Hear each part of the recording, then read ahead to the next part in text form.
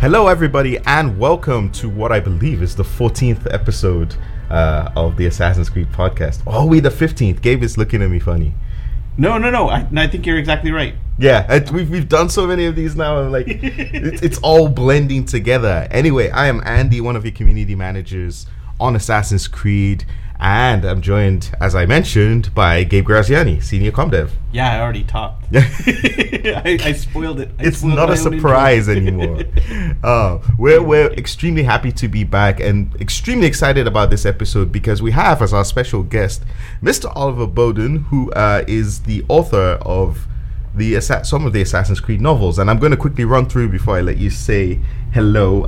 It was the Secret Crusade, Forsaken, Black Flag, Unity, and Underworld novels that you wrote. Yes, it was. Yes.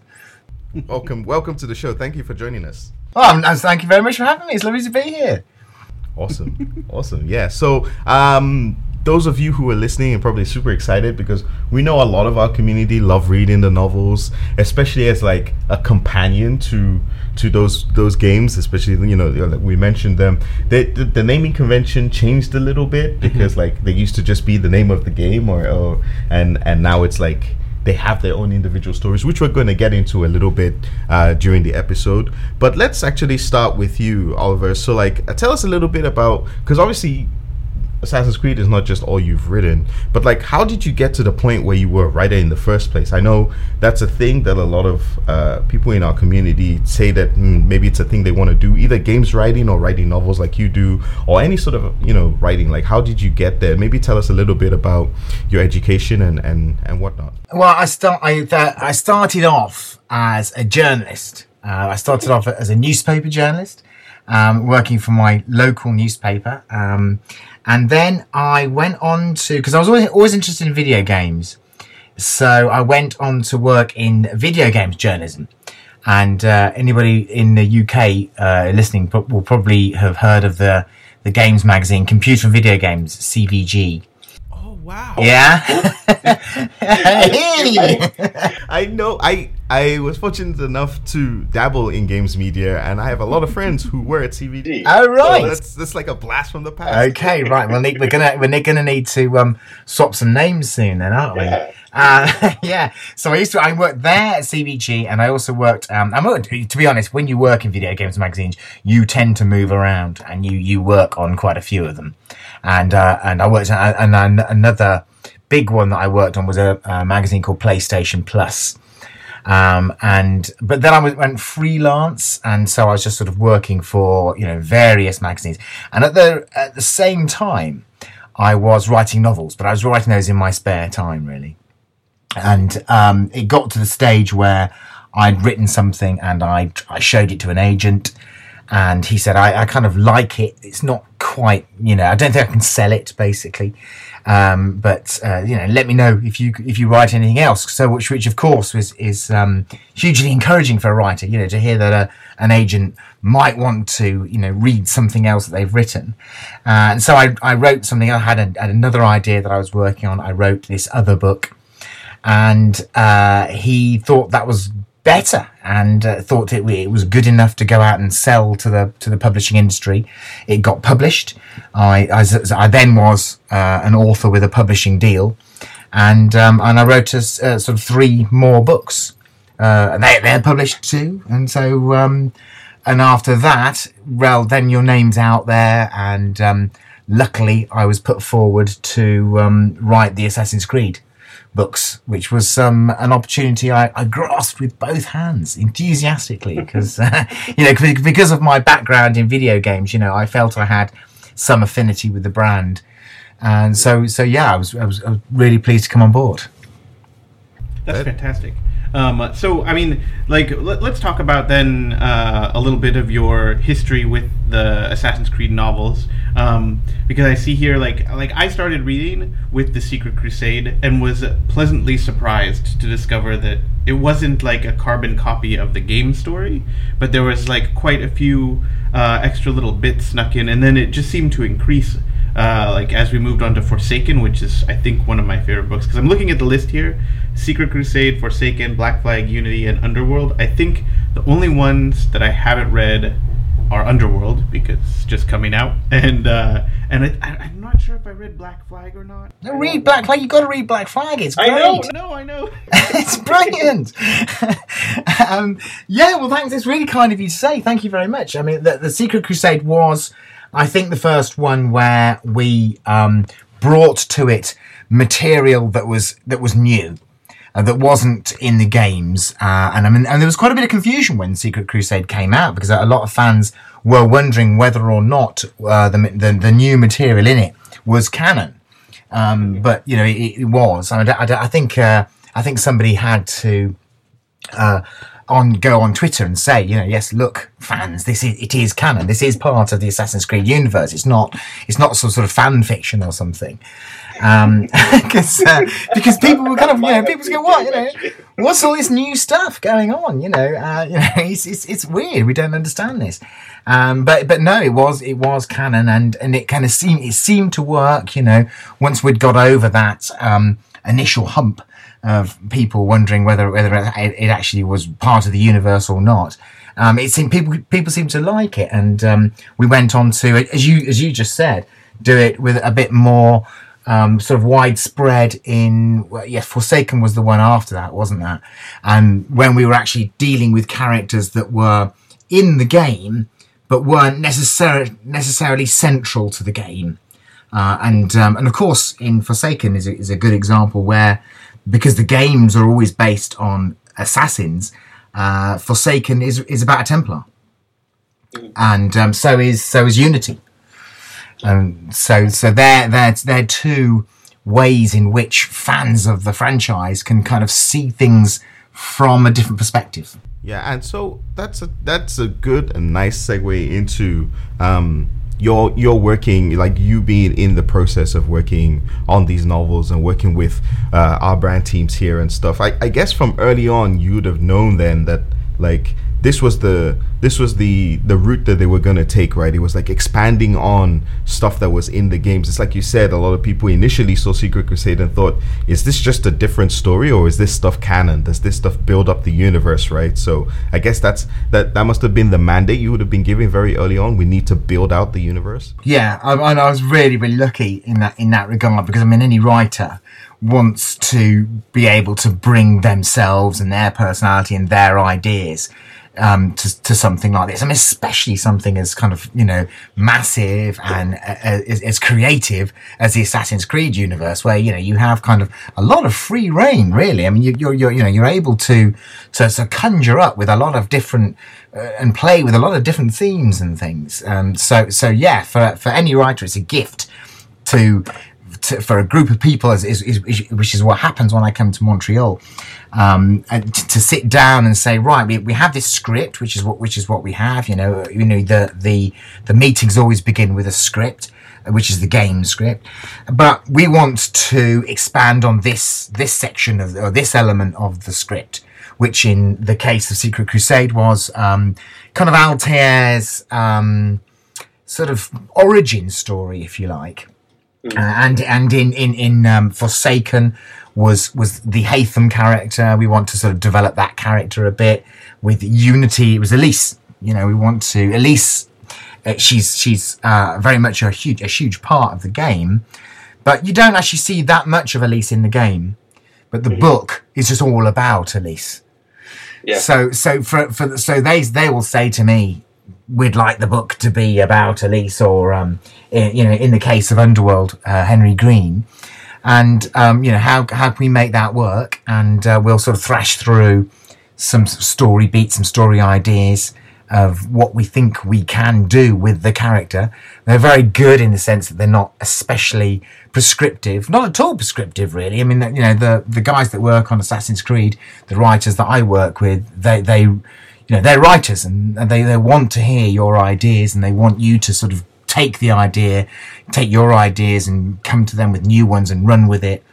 And so I'll go away, come up with my ideas for it, and come back to them, and in that way we're kind of expanding the universe, but in a different direction, in a more literary way.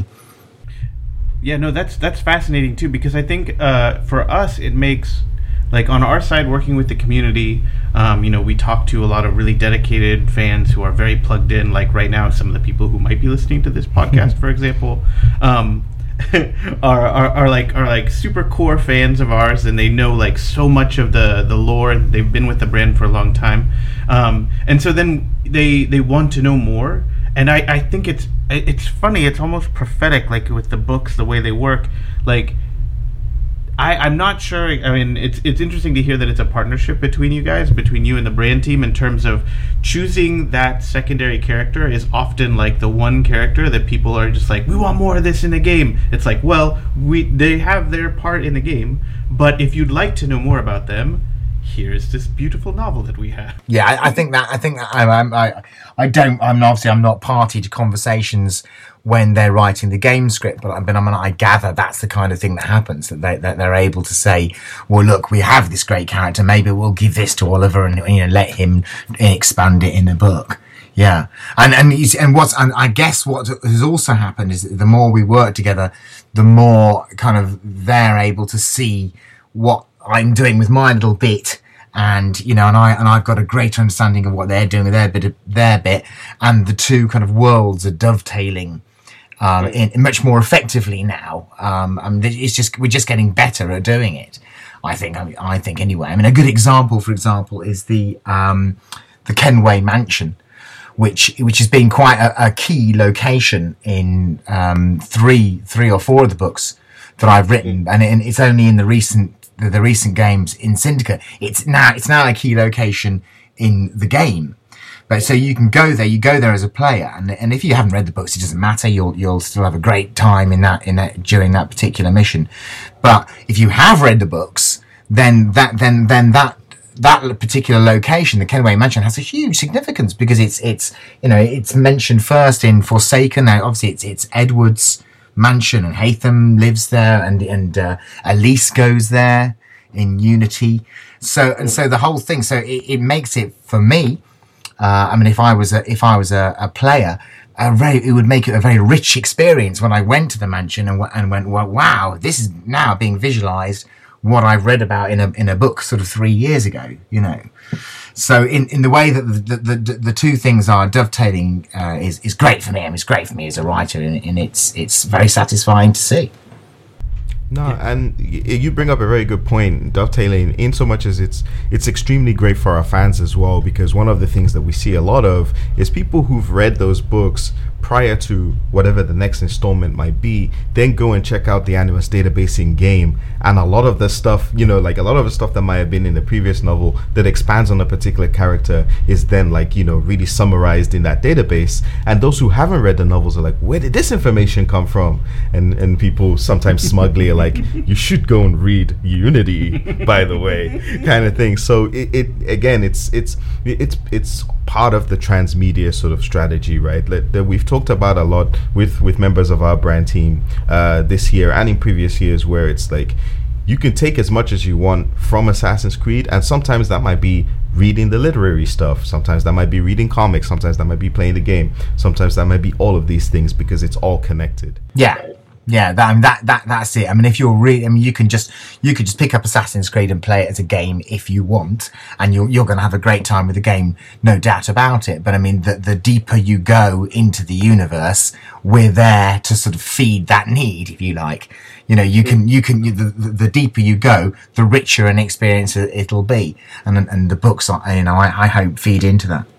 So, switching gears a little bit, let's talk a bit about your creative process. So, typically, how long did it take you to write an Assassin's Creed novel? Because, of course, we release the games on an annual basis for the last few years, right? So, I mean, is that a pressured environment for writing a novel, or? Yeah, it is.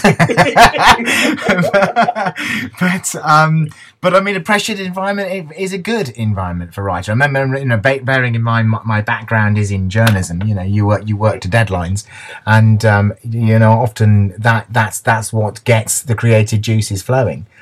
I mean, I go out to Montreal normally. I mean, at the beginning of the year, when it's you're in Montreal now, aren't you? Yes, we both are. Yeah. I mean, so you'll know how cold it is in in January and February. It is Very the well. I mean, I've never been anywhere so cold as Montreal at that time of year. You should come in February when it's minus 40. Yeah, no, February's when I come. February's when I come. Yeah. That is the worst time. Yeah, when it's so cold, your bones feel so brittle, you think they're actually going to break when you push open a door or something, you know. It's that bad. And of course, I always come with the wrong clothing. However well dressed I think I am, it's right. I'm still not warm enough. But anyway, sorry, I'm digressing, aren't I? So yes, I come to Montreal in February when it's very, very cold. We sit down, we talk to the team, and they need the book. For publishing purposes, and in order for it to come out around the same time as the game is released, it needs to come out around, because the game comes out in sort of summer, doesn't it? Late summer. So it needs to come out. I think they need it for about June-ish. So which gives me March, April, May, June. So about four, maybe if I'm lucky, 5 months to write it. Oh, wow. Yeah. Yeah, that's incredible. That's actually a lot less time than I actually thought. Yeah. Gabe and I and Steph, who's also on the community team, we're lucky enough to sit very close to members of the brand team that you might interact with, especially Anouk. Oh yes, Anouk, yes. So sometimes I see her hunched over and she's reading excerpts of something, probably your work actually. Really? Like checking and What stuff, sort of expression does she have on her face when she's doing it? Anouk is great, but a lot of the time she looks like she has something to do.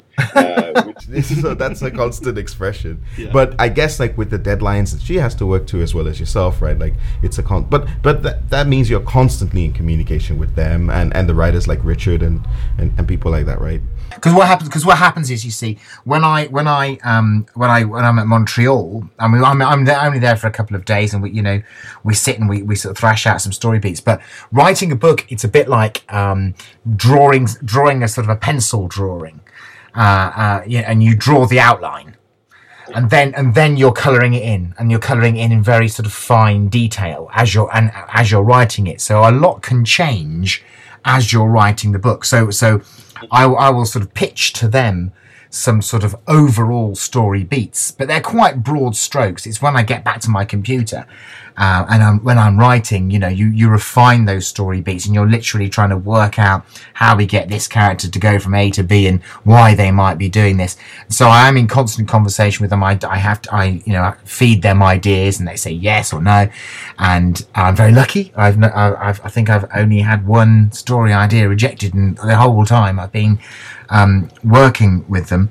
And so yes, it's a constant discussion we're having, a constant conversation where as I'm moving the plot forward. Yeah. And one thing I'm very curious about, do you have all of the encyclopedias? Because that's one thing. So to give some insight, that's one thing that I know a lot of the writers here, writers who've worked on Assassin's Creed, have as like a little handy reference Bible. It's just like sometimes you don't have as clear a picture on a particular character and something that they've done. Just open up your encyclopedia and check to make sure that you've got that right. Is that all, or do you just consult the brand team? Hey, I'm just trying to get confirmation on what Altair did at this particular time, and then they send you all the information. Yeah, no, my encyclopedias are Anouk, Richard, Darby. They're the writers, the people that I just say, look, who is this? Why are they here? Is it okay if this happens? Okay. Yeah. So let's talk a little bit about the latest one, which is Underworld. So why don't you give us a little bit of the story context, because this is from the point of view of Henry Green, who is in Assassin's Creed Syndicate and interacts with the Fry Twins. But tell us a little bit about Assassin's Creed Underworld. As you say, it's mainly told from the point of view of Henry, who begins life as Jayadeep Mir, who is the son of Arbath Mir of Amritsar. And Arbath Mir is the main protagonist in Assassin's Creed Brahman, which is the graphic novel I'm sure you know, which is set in Amritsar in India. And and Jaideep is Arbath's son. But in Amritsar, of course, the assassins are very much in the ascendancy. They basically rule Amritsar, and there aren't many Templars there, but which is all a sort of a side issue really to the fact that Jaideep is being trained as an assassin. He's being trained by his mentor, is a guy called Ethan Fry, who obviously is the Fry twins' father. Oh. Exclusive, folks, exclusive. Yeah, no, you have to realize, like, I know these names, but I have not received, like, I didn't receive a synopsis of the book or anything like that because I just want to read it. So this is all very tantalizing information. I'm not spoiling it for you, am I? No, not at all. No, not at all. No. So Jaideep's mentor is Ethan. But when Jaideep first meets Ethan, Ethan is a man. He's kind of in a bit of a deep blue funk. We don't really kind of know why. He seems a bit despondent and downcast. But he trains Jaideep. And what he realizes about Jaideep is that Jaideep is an excellent assassin. I mean, he has all the required skills to be an assassin. Apart from one, he lacks the heart to kill. He doesn't want to or can't sort of deliver that final death blow. It's not because he's a coward. It could possibly be because he's just a more sort of cerebral thinking person, really, and just a more feeling person. We've touched on it before in the books, actually. When we have a protagonist who might be a slightly reluctant killer. I mean, because all of these guys, Templars and Assassins, they're all very good at their trade, at killing. But, maybe some of them sort of have a less of an appetite for it than others. And in Underworld, we really kind of explore that a bit more. And Jaideep is a character who, despite the fact that he has all of the requisite skills to be an assassin, he doesn't have that final one, the ability really to deliver the death blow, which brings on shame to his father in Amritsar.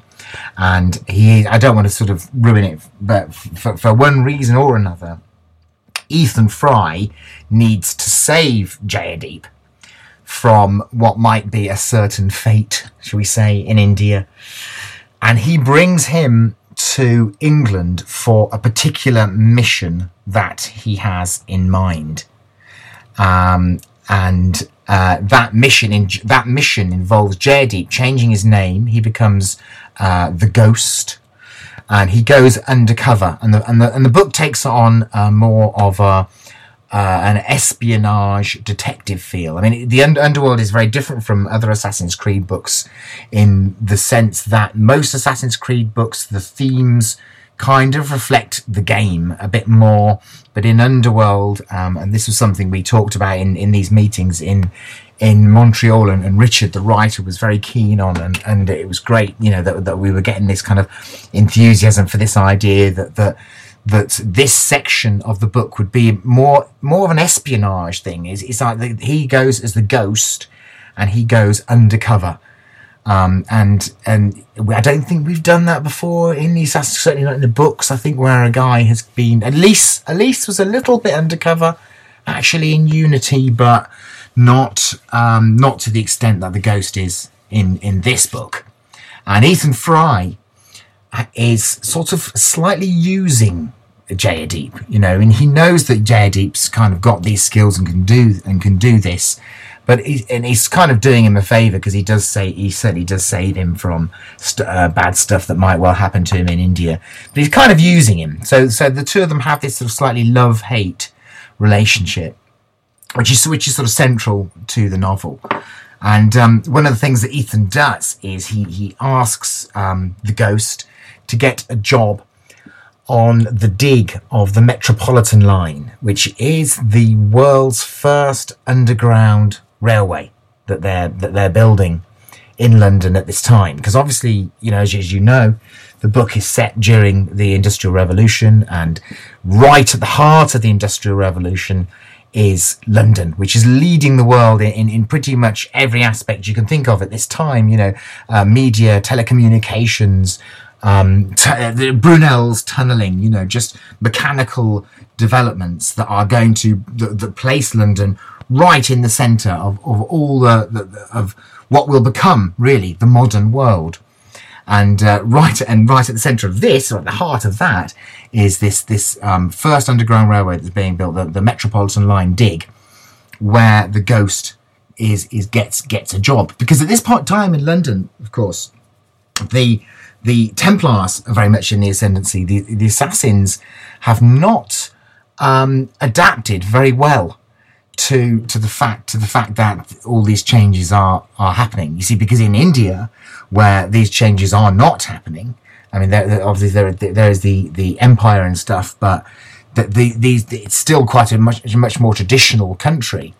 The assassins are still doing very well, but in England, which is a time of massive upheaval, they're not coping with it so well. I mean, in many ways, the story of the book is about how the characters that do well in the story are the ones that adapt to this changing world, because what's happening is they're seeing all these changes going on around them, and if they cling to the old ways, which the Assassin Council is doing, much to the frustration of Ethan Frye, then they are being beaten, whereas the Templars are actually doing quite well. And our main antagonist, our main villain, a guy called Kavanagh, who is a very high-ranking Templar, and the main Templar Grand Master is Crawford Starrick, as I think you probably know, and but Kavanagh is a sort of secondary antagonist in the novel, and he is a man who can see the future. He knows which way the wind blows, and he's going with it. I mean, it's interesting. That's a little nugget of information that you gave right there, which is that, like, it's interesting to see that Ethan Frye sort of shares some of those same frustrations that you see in his kids, in so much as that, like, the Assassin Council is still about patience, about biding their time and doing things by the old ways and doing things by the book and not taking on the Templars, whereas, like, the twins are like, hey, we're just going to go and liberate London, right? And it's like it's nice to see that, like, some of that came from their father, but also acknowledging the fact that Henry, or Jaydeep Henry, is he's more of a cerebral assassin, very similar to a certain Evie Frye. Yes, yeah. They kind of gravitate towards each other in the game. So. Yeah, they do. Yeah, we don't want to give too much away, do we? But they do. No, but there's, like, I mean, even among our fans, right? Like on Tumblr, I believe the hashtag of Henvy is very popular. Like people want to see these two characters together. Yeah. Oh, they're such a sweet couple, aren't they? Lovely. But yeah, no, it's fascinating. I like the idea because, I mean, we are launching our PC version, or actually at the time people will be listening to this, we will have launched it. But in setting up for our live stream, I installed the build and was going through, like, the introductory segments of Syndicate again. And so, of course, there's a lot of backstory that's delivered to the player by Jaydeep, who's Henry in the game, and it's interesting because like this last time I was looking at it, I'm just like, so how is it that he's all by himself? Like, he's amassed, like, all of this information and this network, so that when the twins arrive, he's like, oh, good, all right, so it's finally some help, I'm ready to go. And it's fascinating to hear that we'll get a little bit more of some more information on that and the lead up to the game, and an explanation of where the assassins are.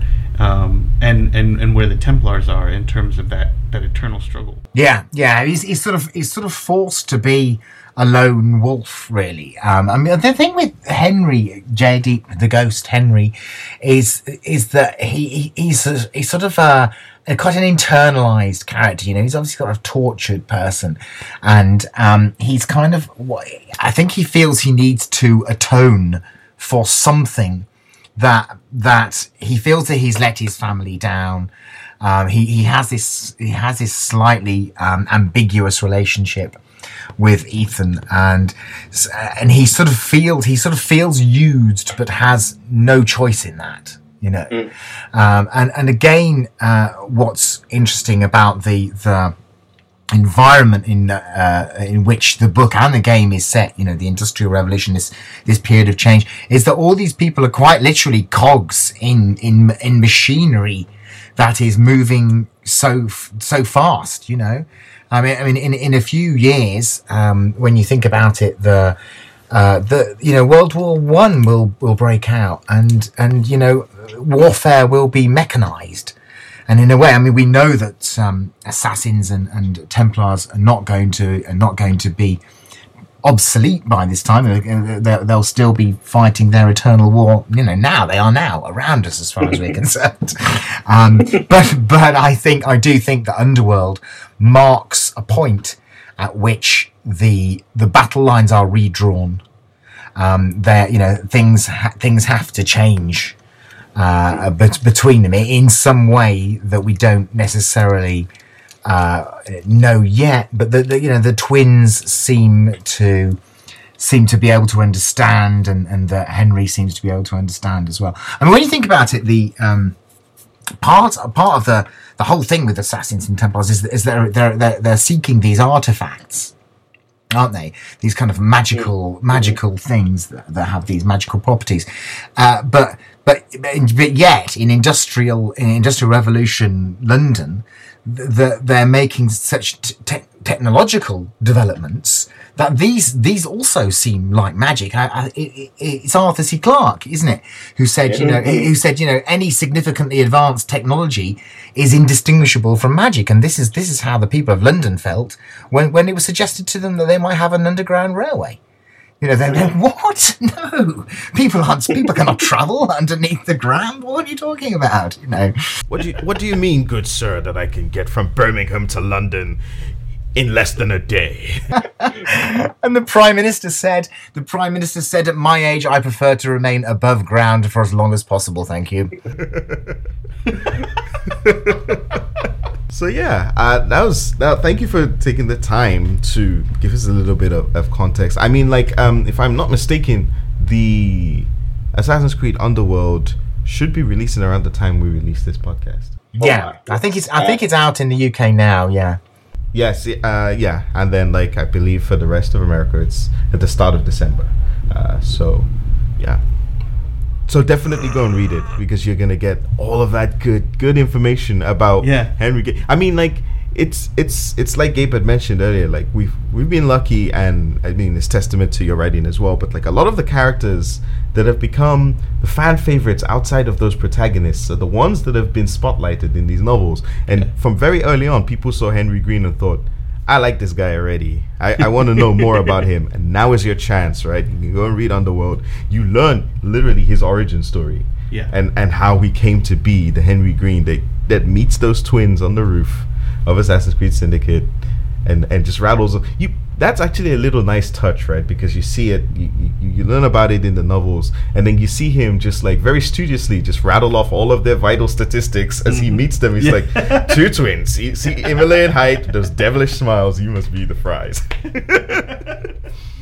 Well, I'm very lucky. I mean, I get given. I mean, it was Richard that wrote that character, as far as I know, and so I'm very lucky to be able to sort of get given that guy and be able to sort of run with him, really. Well, it was an absolute pleasure talking to you on the podcast. Thank you for joining us again. Well, thank you for having me. No problem. And for those of you listening, thank you for tuning in and listening. You can, of course, as always, find us on various social media at Assassin's Creed. We're on Twitter, Facebook, Tumblr, of course. We're looking at the HenV hashtags always. Ship all the ships. Ship all the ships. In this case, it turned out to be true. Right? So, it's true. So yeah, definitely hit us up if you have any particular questions. And cool. All right. Until next time, take care and stay safe, Assassins. Bye-bye.